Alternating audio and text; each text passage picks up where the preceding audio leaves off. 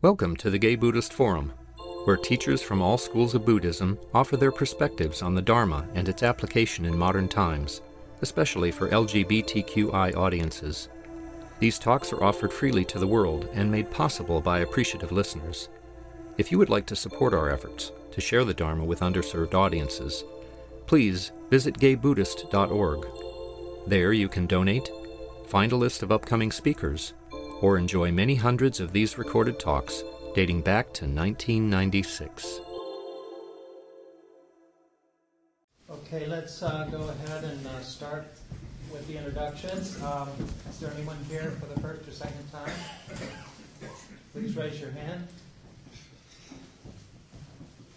Okay, welcome. So we'll go around the room now. My name is Douglas. I'm Mark. I'm Charlie. Baruch. Peter. Jay. Joe. I'm Kay. I'm Jerry. Michael. I'm Lenny. And Jim. Lee. Larry. Jim. Peter. Ben. Lee. Will. Tatuan. Harley. Andreas. Anthony. Doug. Ray. Jack. Richard. Robert. Brian. Howard. Roy. Michael. Evie. Don. Paul. Mike. Gary. I'm David. Peter. Yes. Okay, our speaker today is Jennifer. I just wanted to introduce Gudrun to the Okay. community. She's my second mother from Petaluma, and together we're attending our first wedding of a gay couple this afternoon. And she's delighted always to be with the Sangha here. Our speaker today is Jennifer Berezan, and she's a singer, songwriter, and activist. She's originally from Canada, where she started playing the guitar in the second grade, and her music deals with themes of social justice, environment, and Buddhist spirituality.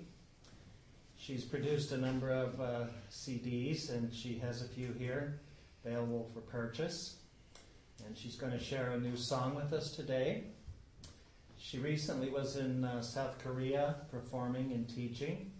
And even more recently than that, she was in Nevada knocking on doors, attempting to influence the outcome of the upcoming presidential election. Jennifer? Thank you.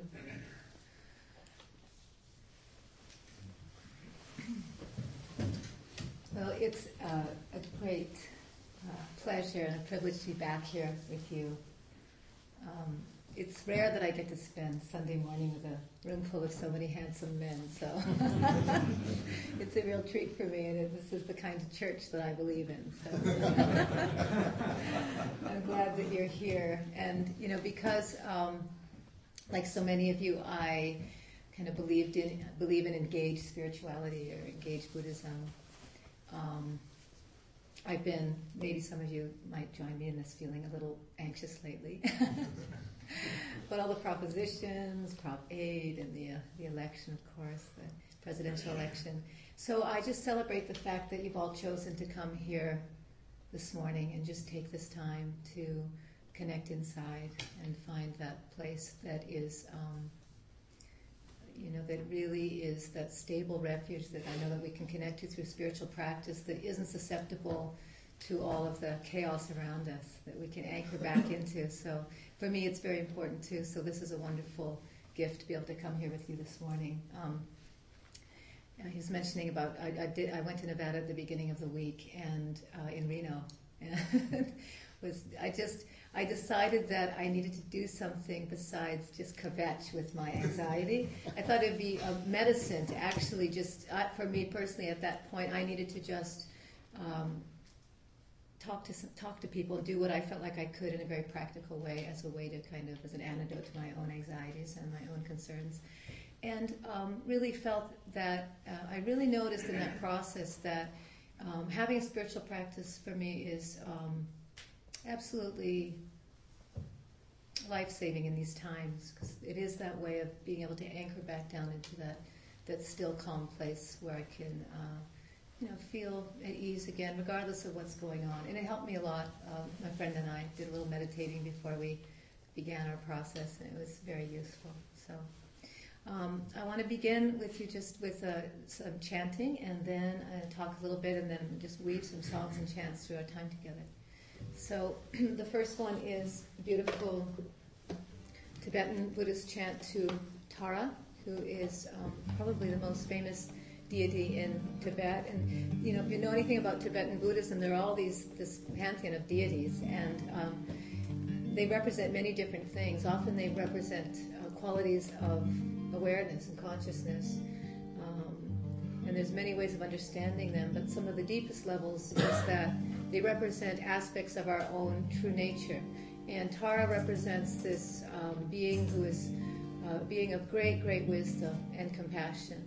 And she manifests in many different forms. And this is Green Tara, who is often shown with one foot sitting in lotus position and the other one extended, because she's ready to respond to the world's needs. So she's a wonderful. It's a wonderful chant. Her mantra has been chanted trillions of times all over the world. Very famous mantra in the Buddhist world. And you can just relax. And when you do the chanting, you can sort of treat it like your breathing practice. You just come back to it. You want to be relaxed, though. You don't want to be uncomfortable or be working too hard. You want to just invite ease into the practice as much as possible. So the words are simply Om Tara, Tu Tare, Tu Re, Soha. So if you want to just say that. Om Tara, Tu Tare, Tu Re, Soha. Om Tara, Tu Tare, Tu Re, Soha. Om Tara, Tu Tare, Tu Re, Soha. Om Tara, Tu Tare, Tu Re,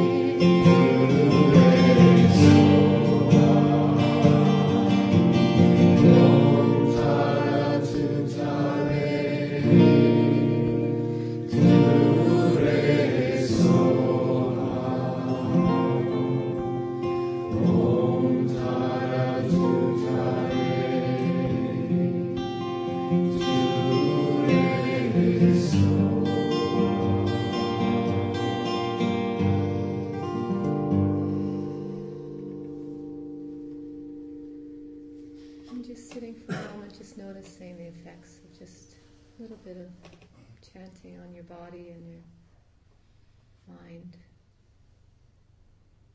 and continuing to relax.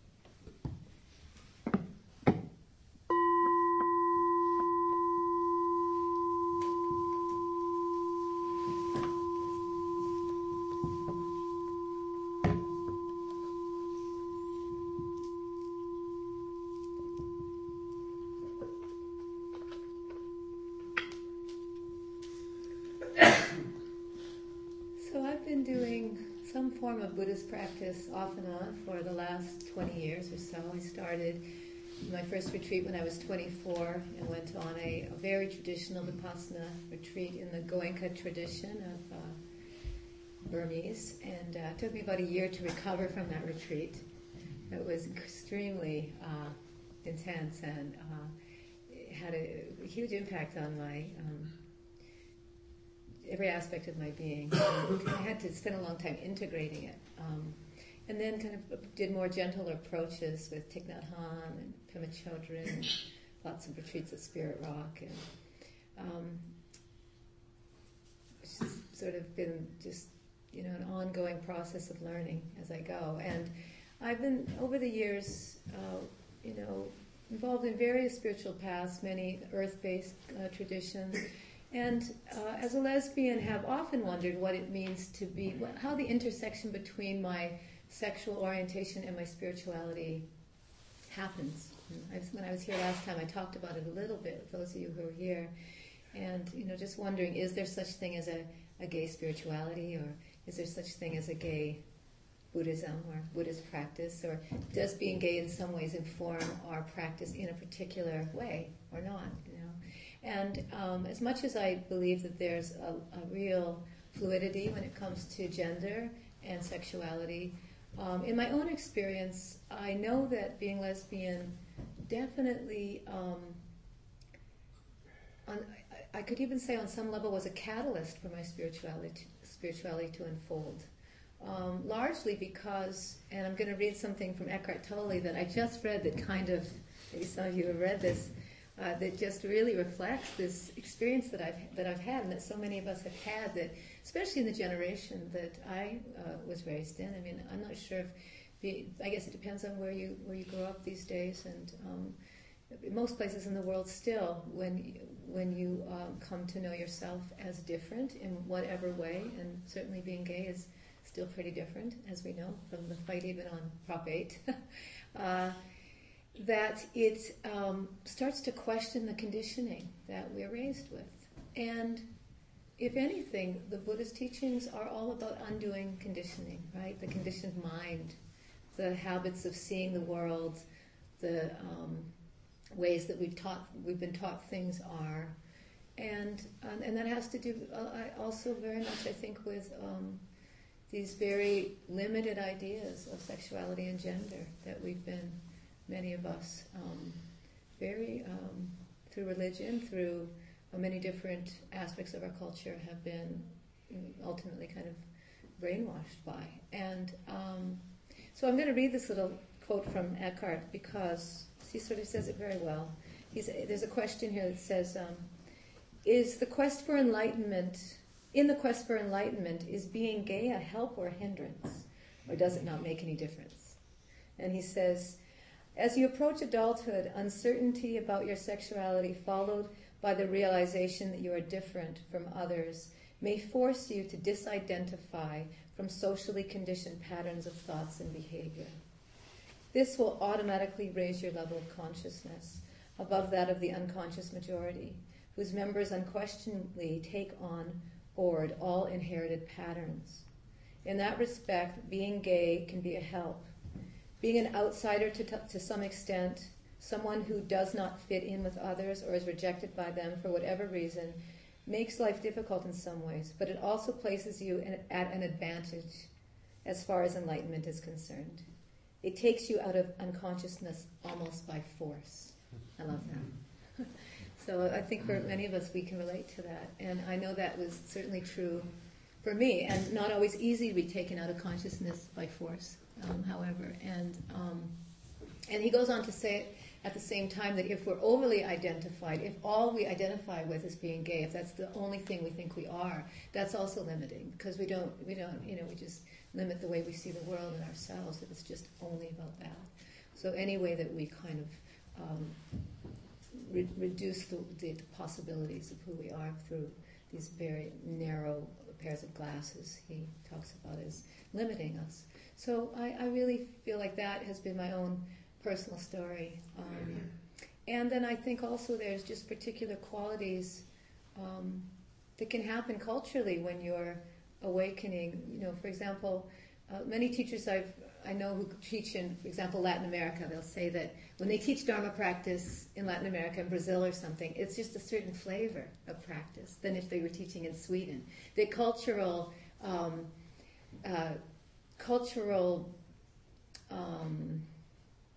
the many manifestations of culture, and gay culture is one of those, can color our spirituality, and I really believe that too.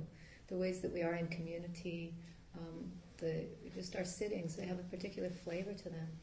And so I just want to throw in my hat and say that I think there's something really particular for us as gay people. And also, of course, we're all individuals and we're experiencing it in our own ways. But I don't know that it's been addressed that much by Buddhist teachers. And one thing also that I've seen to be true is that women, people of color, and gays and lesbians have changed the face of Buddhism,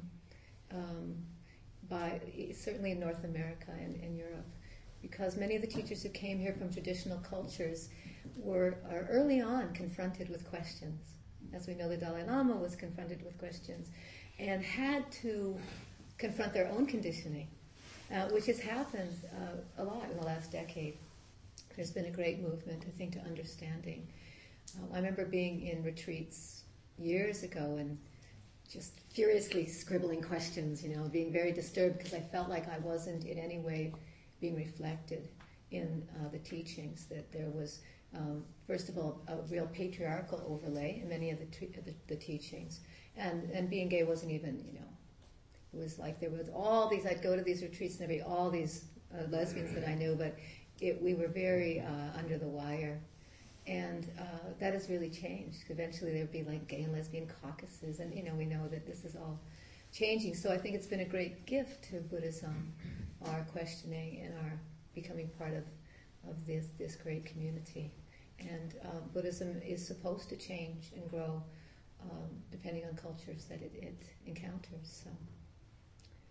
The other thing I'll say is that there's also this wonderful tradition that many of you know that isn't a Buddhist tradition, but it's more a shamanistic tradition where, in First Nation peoples, the tradition of the two-spirited peoples or the Badash peoples in Native American cultures, that lots of books have been written. Many people have written about the particular quality historically in indigenous cultures, the roles that gay people often had in shamanistic ways, because they were seen as being able to hold dualisms, that the shamans in a culture are the ones who can shapeshift and can move between the worlds more easily.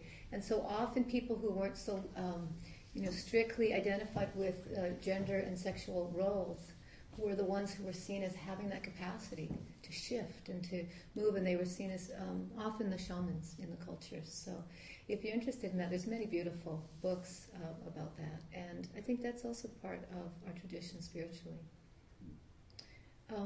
So I want to do another chant with you that's all about waking up to our true natures, and this wonderful instrument is really an instrument of waking up. I have been in Korea a number of times over the last few years being parts of kind of world music, spiritual music festivals in the temples there, and teaching workshops. And when you're in the temples in the mountains, every few hours you hear this sound. And either the head monk or the head nun, depending if you're with the nuns or the monks, they have separate monasteries. plays this instrument and for the chanting. And this is really the sound of wake up. Wake up. You only have this moment. We only have this moment. Don't waste time. Don't put things off. This is the only moment we have right now. And in this moment, it's the same with the bell. You know, in Zen practice, you do this first. That says, okay, are you ready?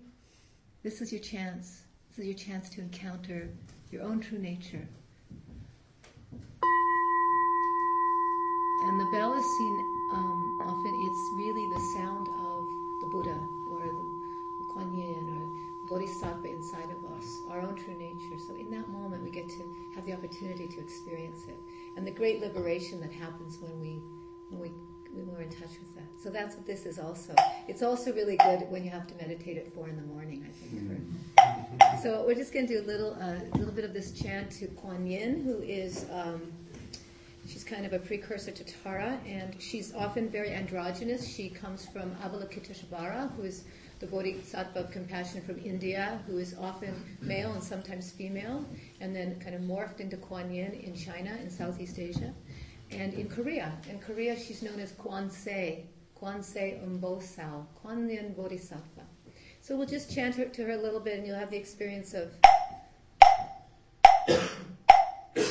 the opportunity to wake. So I'll sing the lines, and you can sing them back. We'll learn the melody that way. Kwanse Umbosal, Kwanse Umbosal, Kwanse Umbosal, Kwanse Umbosal, Kwanse Umbosal, Kwanse Umbosal, Kwanse Umbosal, Kwanse Umbosal. One more time, call response. Kwanse Umbosal, Kwanse Umbosal, Kwanse Umbosal, Kwanse Umbosal, Kwanse Umbosal, Kwanse Umbosal, Kwanse Umbosal, Kwanse Umbosal. All together. Kwanse Umbosal, Kwanse Umbosal, Kwanse Umbosal, Kwanse Umbosal, Kwanse Umbosal, Kwanse Umbosal, Kwanse Umbosal.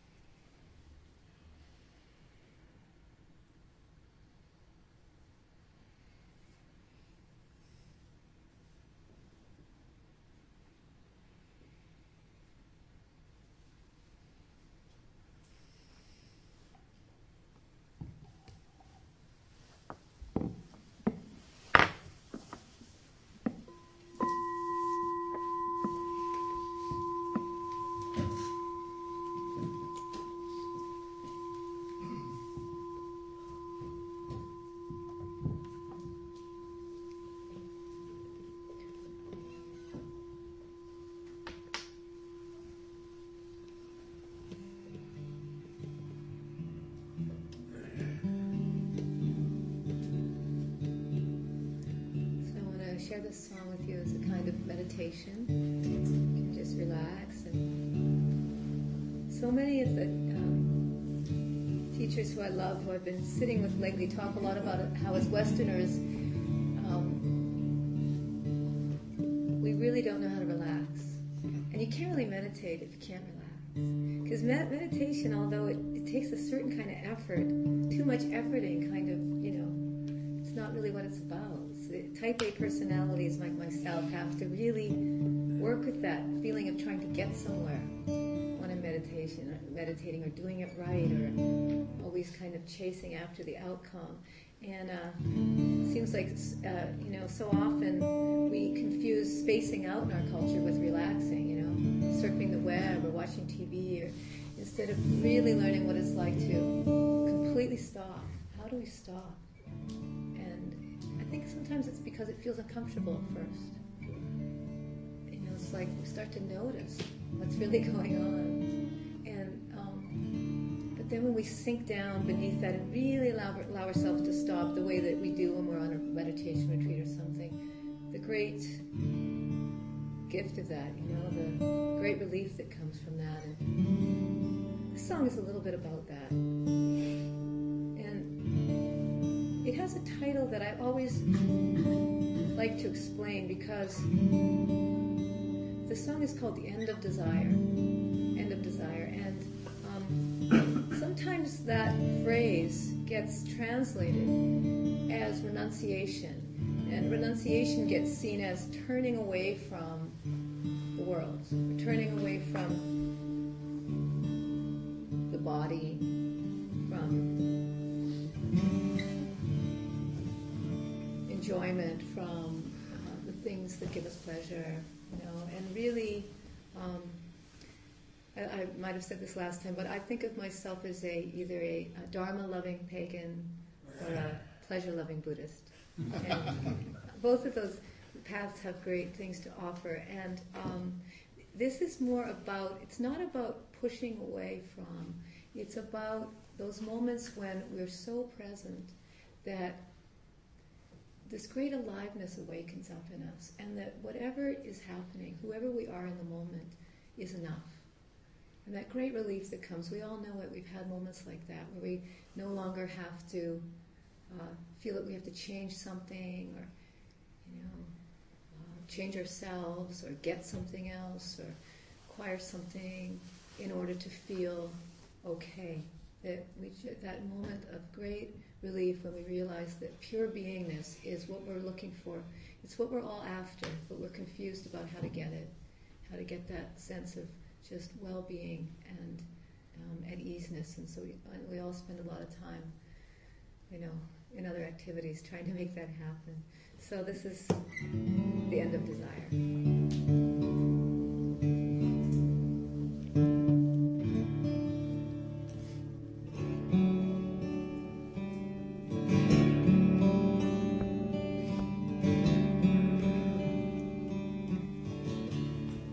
I've been to the desert,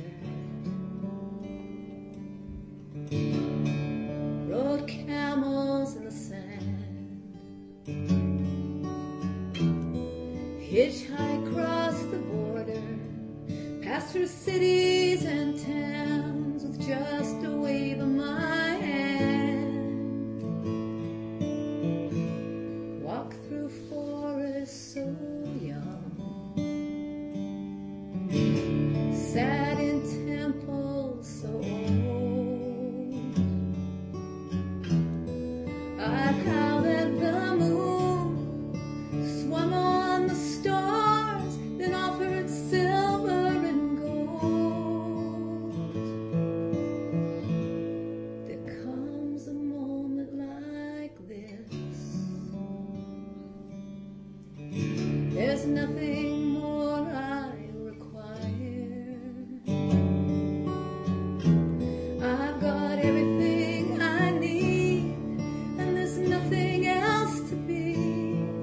It's the end of desire, the end of desire. It's high as a mountain,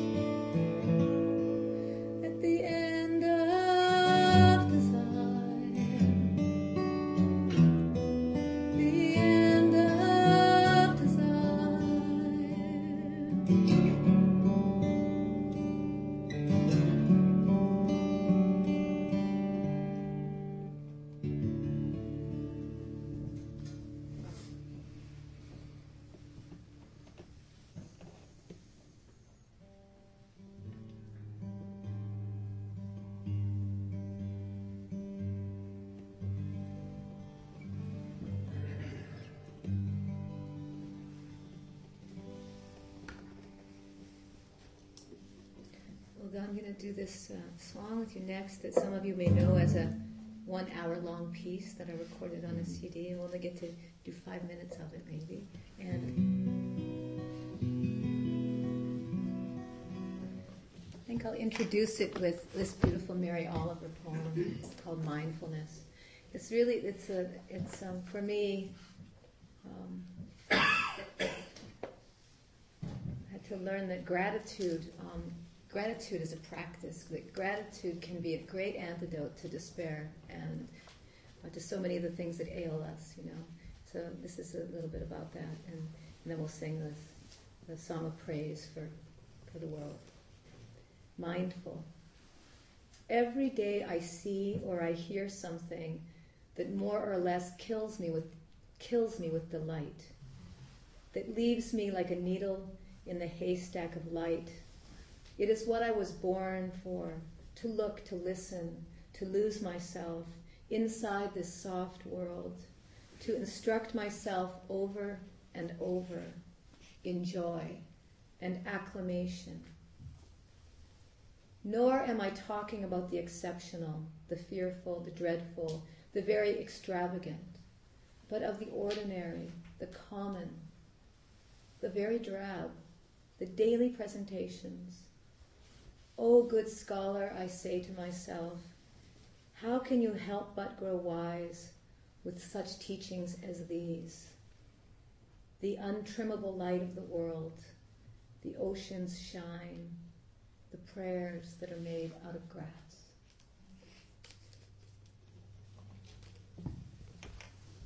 So I hope you will join me in this.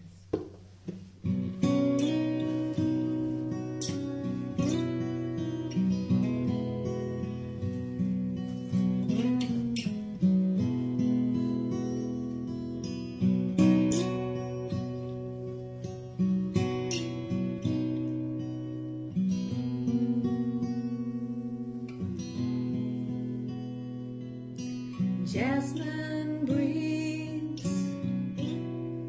like incense in my head.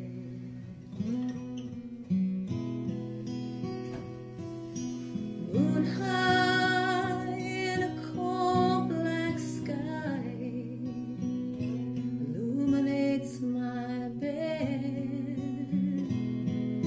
The train outside my windows keeping vespers in the night, singing praises for the world.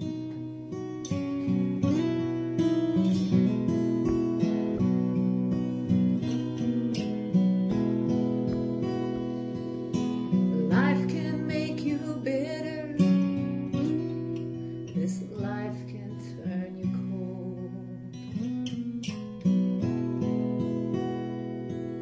It seems I've spent most of my own just trying to crack the code.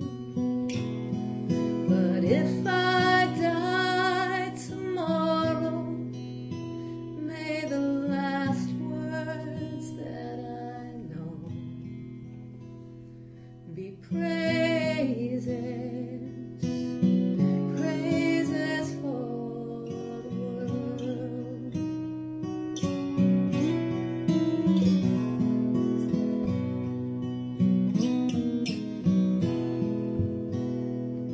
Will song predict the rapture,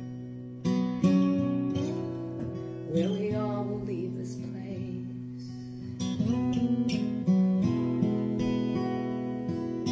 The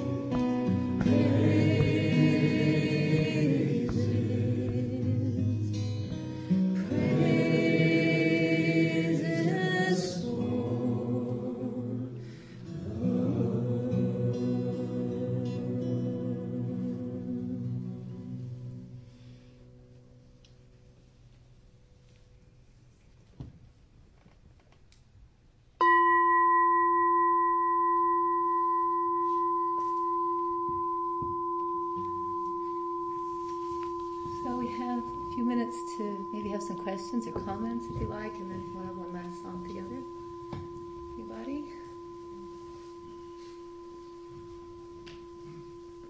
Yeah. Thank you so much for bringing this spirit to us so we can share it. Could you talk a little bit about music and chanting and Buddhist practice? So often, in my experience, there's no singing and chanting. Something that I do miss. Yeah, yeah, So, where do you? yeah. Sure. Well, there are lots of traditions of chanting in Buddhist practice, and it sort of depends where you go and what traditions you're talking about. But definitely it's not similar, a lot of the chanting that you hear these days in yoga centers or something like that tends to be Hindu-based, the kirtan chanting and all that, and sometimes there'll be a mix. I mean, it's getting very mixed up these days, right? So you can go to an ashram, a yoga center, and they'll be chanting, a Buddhist chant, for sure. So I think that's something that's emerging in the West in a new way. I mean, especially in the more Buddhist side of it. The Hindu chanting's been here since Krishna Das started making his first records. I mean, it's been huge. But in the typical traditions of what I've seen, a lot of the Buddhist chanting tends to be much more monotone, kind of, and I think it's trying to get towards still mind. And the Hindu chanting is all about creating ecstasy and merging with the divine, often.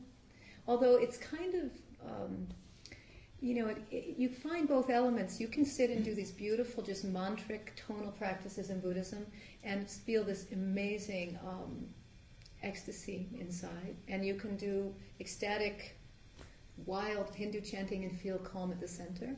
So I think that all these energies can exist in these different forms. I think that chanting can be an amazing way to settle the body and the mind because it's vibrational, and it's actually, when you start to sing and chant and there's others, I mean, you can feel it in the room, you can feel it, your own cells start to change. I mean, I do whole entire workshops and classes on this at CIS and stuff, and all from a scientific point of view, what happens to your body from chant. And to your brain waves, they start to slow down, and you start to naturally access that state that we're trying to, settle into when we're doing meditation practice. Sometimes we are so kind of active that it's very hard, it takes a long time to settle through just breathing practice, right? Just sitting practice. The chanting can be a great way because you're sort of applying vibration to the system, and it's kind of meeting it, with a kind of energy. And I find it a very powerful thing to do before meditation. It can be a great way to settle into the quiet meditation. But there are a number of resources, Buddhist kind of things that you can find. You can get CDs of these days if you just start looking. People who are, the mantras. And there's some beautiful stuff out of some Tibetan singers doing just extraordinary things. Beautiful singers. There's sort of usually chanting the same mantras, the same sutras and things. So, but I think that it's changing a lot because of Western musicians starting to create kind of amalgams of contemporary and traditional creations. So, yeah, it's a very powerful thing to do. But you won't. It's true. When you go to Vipassana retreat, you're not going to find it. Hi. I want to thank you for praises for the world. It's been a great source of solace and grounding in my life. So I want to thank you for that great inspirational piece. You just came back from Korea.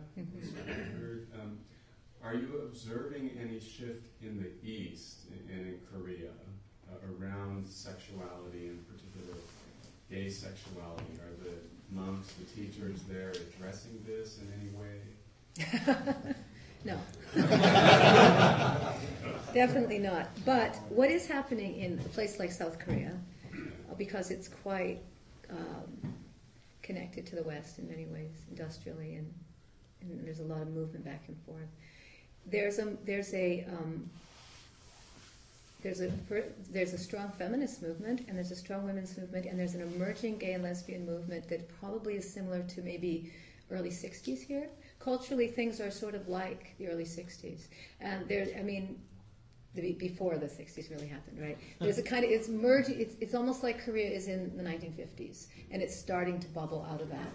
And the new generation is going to take it to a new place. And it's partly because of the internet and all of the people getting educated in the West and a lot of mix. But there's, my partner actually lives and teaches in Korea right now, and she's constantly talking about these issues with her, 22-year-old students. And they are so open. I mean, they are so not used to talking about it, and all they want to do after she brings it up is talk about it. And once they start to see it as an issue of fairness and just they're so open. It's so naturally they're just so naturally different from their the elders, who have been. It's a whole other generation. So I think things are shifting, but within the spiritual, Buddhism in Korea is very Confucius influenced, and Korean culture is very Confucian. And when you get that, there's a lot that needs to change. So, but I wonder, I think we're talking another generation, but it's starting to shift in the culture. So eventually, hopefully, it will have an impact. But I think it's true of most of Asia when it comes to Buddhism. Yeah. Yes. I want to say I appreciate your acknowledgement of being gay and questioning spirituality or having a different approach on things. I just wanted to share my favorite picture of description of being gay. It says being gay may be just a very small part of who we are as an individual person, but like one drop of ink in a glass of clear water, it colors everything. Mm-hmm. Absolutely. Thank you.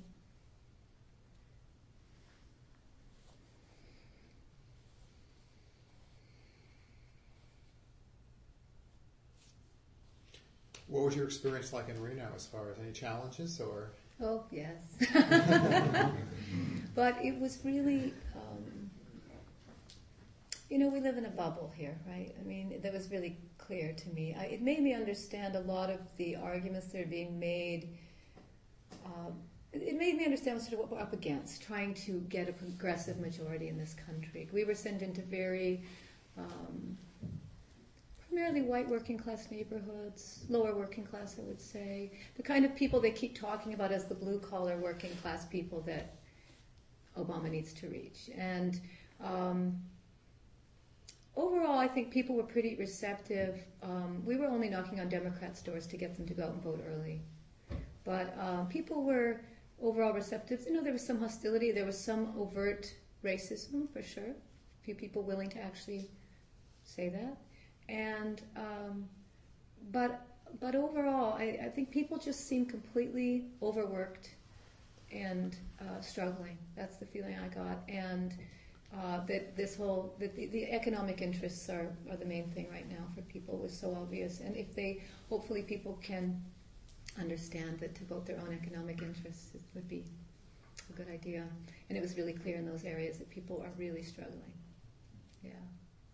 So it was really good to see, and it was really wonderful to just, now for me, I'm very invested in Nevada, because I'm going there, and I have these images of these people I talk to, and I see their faces, and I remember our conversations, and it made me have so much. We were only there for 2 days, and it made me have so much appreciation for the people who are out there. Who have given, left their jobs to work on the campaigns, or who are just giving hours and hours and hours, and I just honor them and all. So it takes a great amount of energy and devotion, but there's a great benefit too. It's you feel really connected, even just for the few days. I can only imagine if someone's just working constantly. So yeah. I felt very hopeful though. In Nevada's, things are going very well in Nevada, at least from my point of view.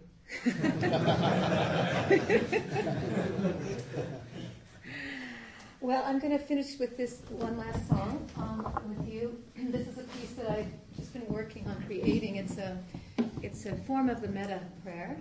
As many of you know, the loving kindness prayer that is often used in many forms. Look at all these beautiful little insects. Alex up That's here. it. Yeah, nice. So there's a little bit of a song that goes first, and then there's a metta prayer that we can sing together to finish today. So the word of the metta, just may all beings be happy, may all beings be safe, may all beings everywhere be free.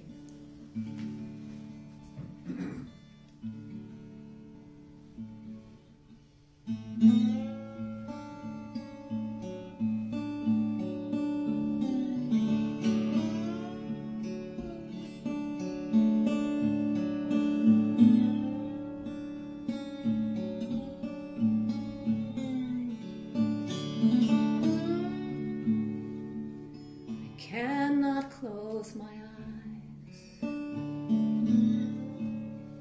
I cannot count the cost of all that has been broken, all that has been lost.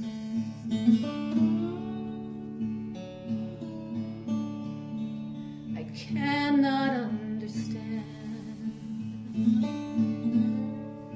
the suffering that life brings,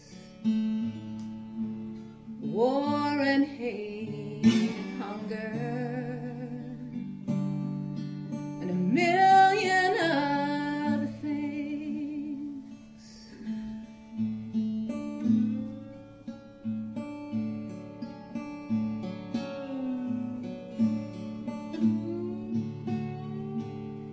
When I've done all that I can, and I try to do my part, let sorrow be a doorway into an open heart, and the light on the hills is full of mercy, and the wind in the trees, it comes to save me.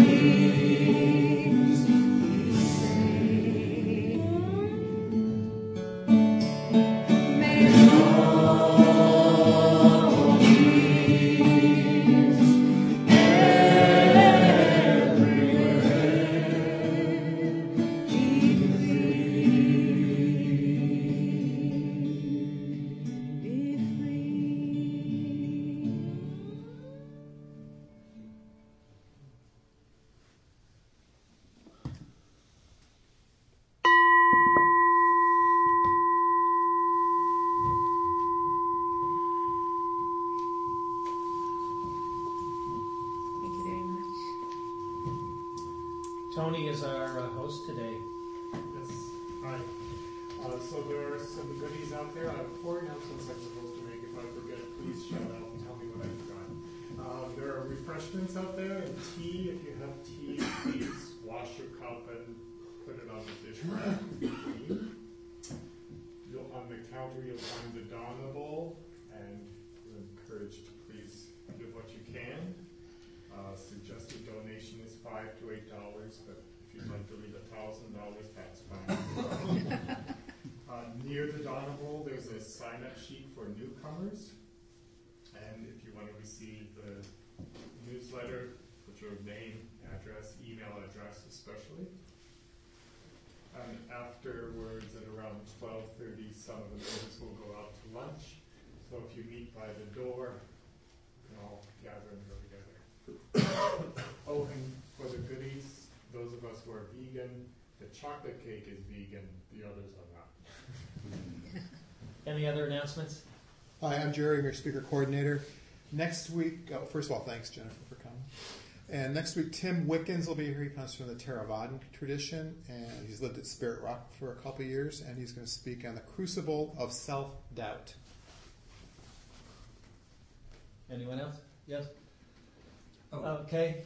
Yes, my name is Kay, and every year GBF celebrates Thanksgiving Day by having a potluck. And this year again, we're having potluck on Thursday, November 27th at my place in East Bay.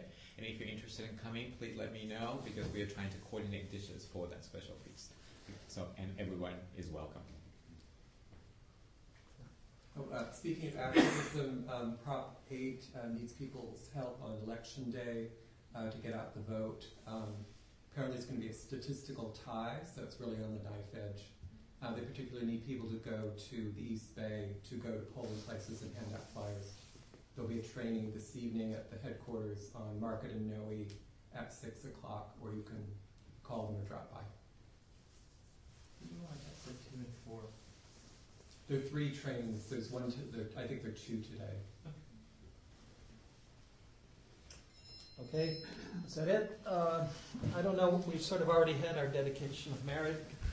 Could we usually form a circle, you know, could we do another chorus or something? Sure, I'll have to sit, but yes, right. Sure.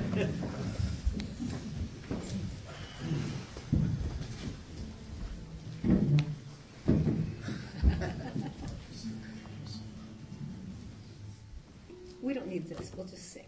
I can stand. May all beings be happy. May all beings be safe. May all beings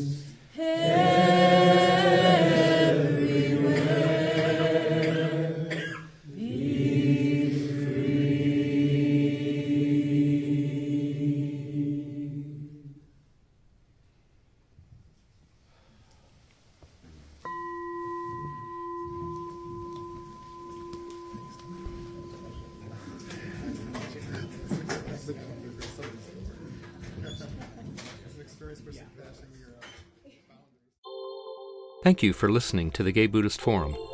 If you would like to hear several new talks per month and be notified of upcoming speakers so you can participate live, please subscribe to this podcast, like us on Facebook, and join our mailing list by visiting gaybuddhist.org.